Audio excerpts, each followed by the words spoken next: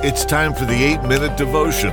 The 8-Minute Devotion is a daily message that fills you with hope and encouragement from the Word of God. Here's your host, Pastor Cameron Walcott.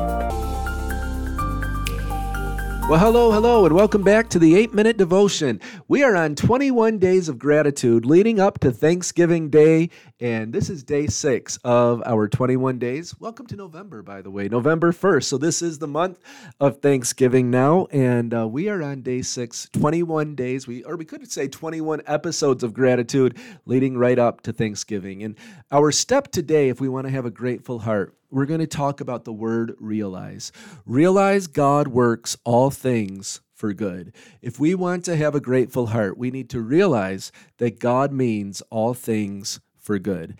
Friends, the truth is that we will have problems and issues that arise in life. There will be times that things don't go in the way we expect, and our initial inclination may be to turn and complain, to grumble and to doubt God's goodness. There are times in this life that we face disappointment for believers and unbelievers alike. There are times that things do not go the way that we hope. But what we must realize, if your faith is in Jesus, if you have put your faith, your hope, your trust in Him, what you must realize is this, that God is working all things together for your good. That is the key to have gratitude. Even in the worst times, even in the painful portions of life, the key to having a grateful heart is to realize, man, I'm a child of God. I'm a son of God, a daughter of God. God is working all things together for my good. Even when I don't understand it, even when I can't see it, even when all I feel is the darkness and the pain and the trials of this life, God is working all things together for my good. You see, even in pain and disappointment, God is doing something good. Let's consider one of the most well-known stories in the Bible. Consider Joseph.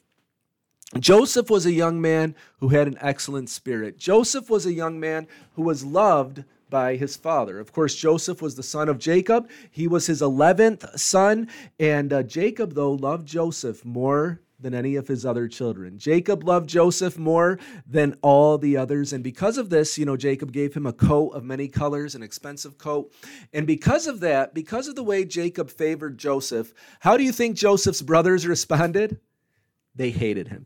They hated Joseph. And we know what happens in the story is that his own brothers reject him. They kidnap him. And first they plan on killing him until Reuben, the firstborn, speaks up and says, hey, let's not kill him. What good would that do us? Reuben was hoping to come back secretly later at night and rescue Joseph. But when Reuben went away, the other brothers sold Joseph as a slave to Egypt. Imagine being sold as a slave by your own brothers. Most of us at this point would give up. We would say, well, life is awful. God didn't protect me. My own brothers are supposed to be men of God. They've turned against me. So many of us would give up at this point and turn our hearts against the Lord and turn our hearts against the ways of God. But that's not what Joseph did. Joseph kept his excellent spirit. He was taken as a slave into Potiphar's house. He became number one in the house. But then Potiphar's wife, she wanted to seduce Joseph. When Joseph refused her, she accused Joseph of violating her.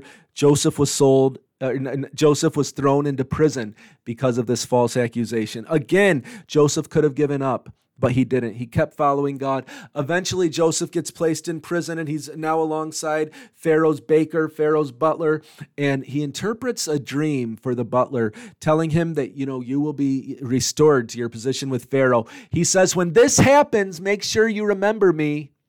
Well, the butler forgot about Joseph for 2 full years. Joseph was forgotten. Joseph had so many chances, so many horrible things happen in his life. Joseph could have given up and said, it's pointless, it's worthless, God isn't helping me, no one's helping me, I give up. But Joseph kept an overcoming attitude. Joseph kept an attitude of gratitude. Joseph kept seeking God. And of course, eventually the butler remembered Joseph when Pharaoh had a dream that he didn't understand. Joseph interprets Pharaoh's dream. Pharaoh is so impressed that in one moment he promotes Joseph from prisoner to number 2 man in the kingdom. When the famine comes later, Joseph is the one in charge of giving out grain and, administering the whole program. Eventually, Joseph's own brothers come to him for food. They don't know that it's their brother. Joseph realizes. Joseph eventually takes care of them. He reveals himself to his brothers, and the family is reunited after years and years of separation. Such a horrible story. So many horrible things happened. But what a great ending it had. Joseph is restored. Later on, Joseph's father Jacob dies, and his brothers are now afraid. Well, Joseph was nice to us while Dad was alive, but now that Dad's gone, he's going to get his revenge. But what does Joseph say in Genesis 50 and verse 20? He tells his brothers this, "As for you, you meant evil against me, but God meant it for good, to bring it about that many people should be kept alive as they are today." Listen to those amazing words of Joseph. You meant it for evil. God meant it for good. And Joseph had this overcoming faith that even when you did evil against me, even when everything went against me, it was evil. What you did wasn't good, but God meant it for good. And you see, many lives were saved because Joseph was sold into slavery. If he hadn't been sold into slavery, no one would have interpreted Pharaoh's dream. Egypt wouldn't have saved all the grain they saved. And then that whole region would have been wiped out. Jacob's family would have been wiped out.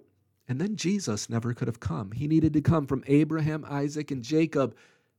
Joseph, through his actions, through being sold to slavery, Joseph was able to save us all by preserving the line of Abraham so that Jesus could come. Joseph's pain led to our blessing and victory. Most of you watching or listening, you've probably heard my story before about my son, Caleb, my amazing firstborn son that a little more than 3 years ago, Caleb passed away in his sleep. He had a heart condition that none of us knew about at the time. He was perfectly healthy on the outside. He was a genius student, great athlete. He was an author. He served in the church. He worshiped God. And then one morning, I couldn't wake him up. Then one morning, he was gone. He had passed away several hours before. His heart had gone out during the night. And that was such an awful thing. And of course, my wife and I, we grieved and grieved, and our family around us grieved and grieved. And it was right to grieve, but we had a choice to make. Are we still going to praise God and thank Him? Or are we just going to give in to the pain? And by the grace of God, we realized we're going to praise God. We're going to thank God because we know that God is going to work this for good. It's never what we would have chosen. I would reverse it if I could. But God is going to work it for good. And for Caleb, it's already been worked for good because Caleb is in the presence of Jesus, worshiping in unfettered glory right now. He already sees the good. I don't see the full good yet. I know, though, God has used us. He's used our story to bless others who have been through this. I know there's still a greater good God's going to bring. Even when I don't see it, even in my pain, I choose to say, God, you are working this for good. And I pray God will give you grace, friends. Whatever trial, whatever is going on in your life, that you'll be able to say, Lord, you meant this all for good. And you will say that, and you'll be able to thank the Lord in every situation. Thank you for listening. We'll be back tomorrow on the 8-Minute Devotion. Thank you for listening to the 8-Minute Devotion. Please subscribe, rate, and review the podcast wherever you listen to or watch it. And email us at the8minutedevotion@gmail.com with any questions or comments. May God bless you.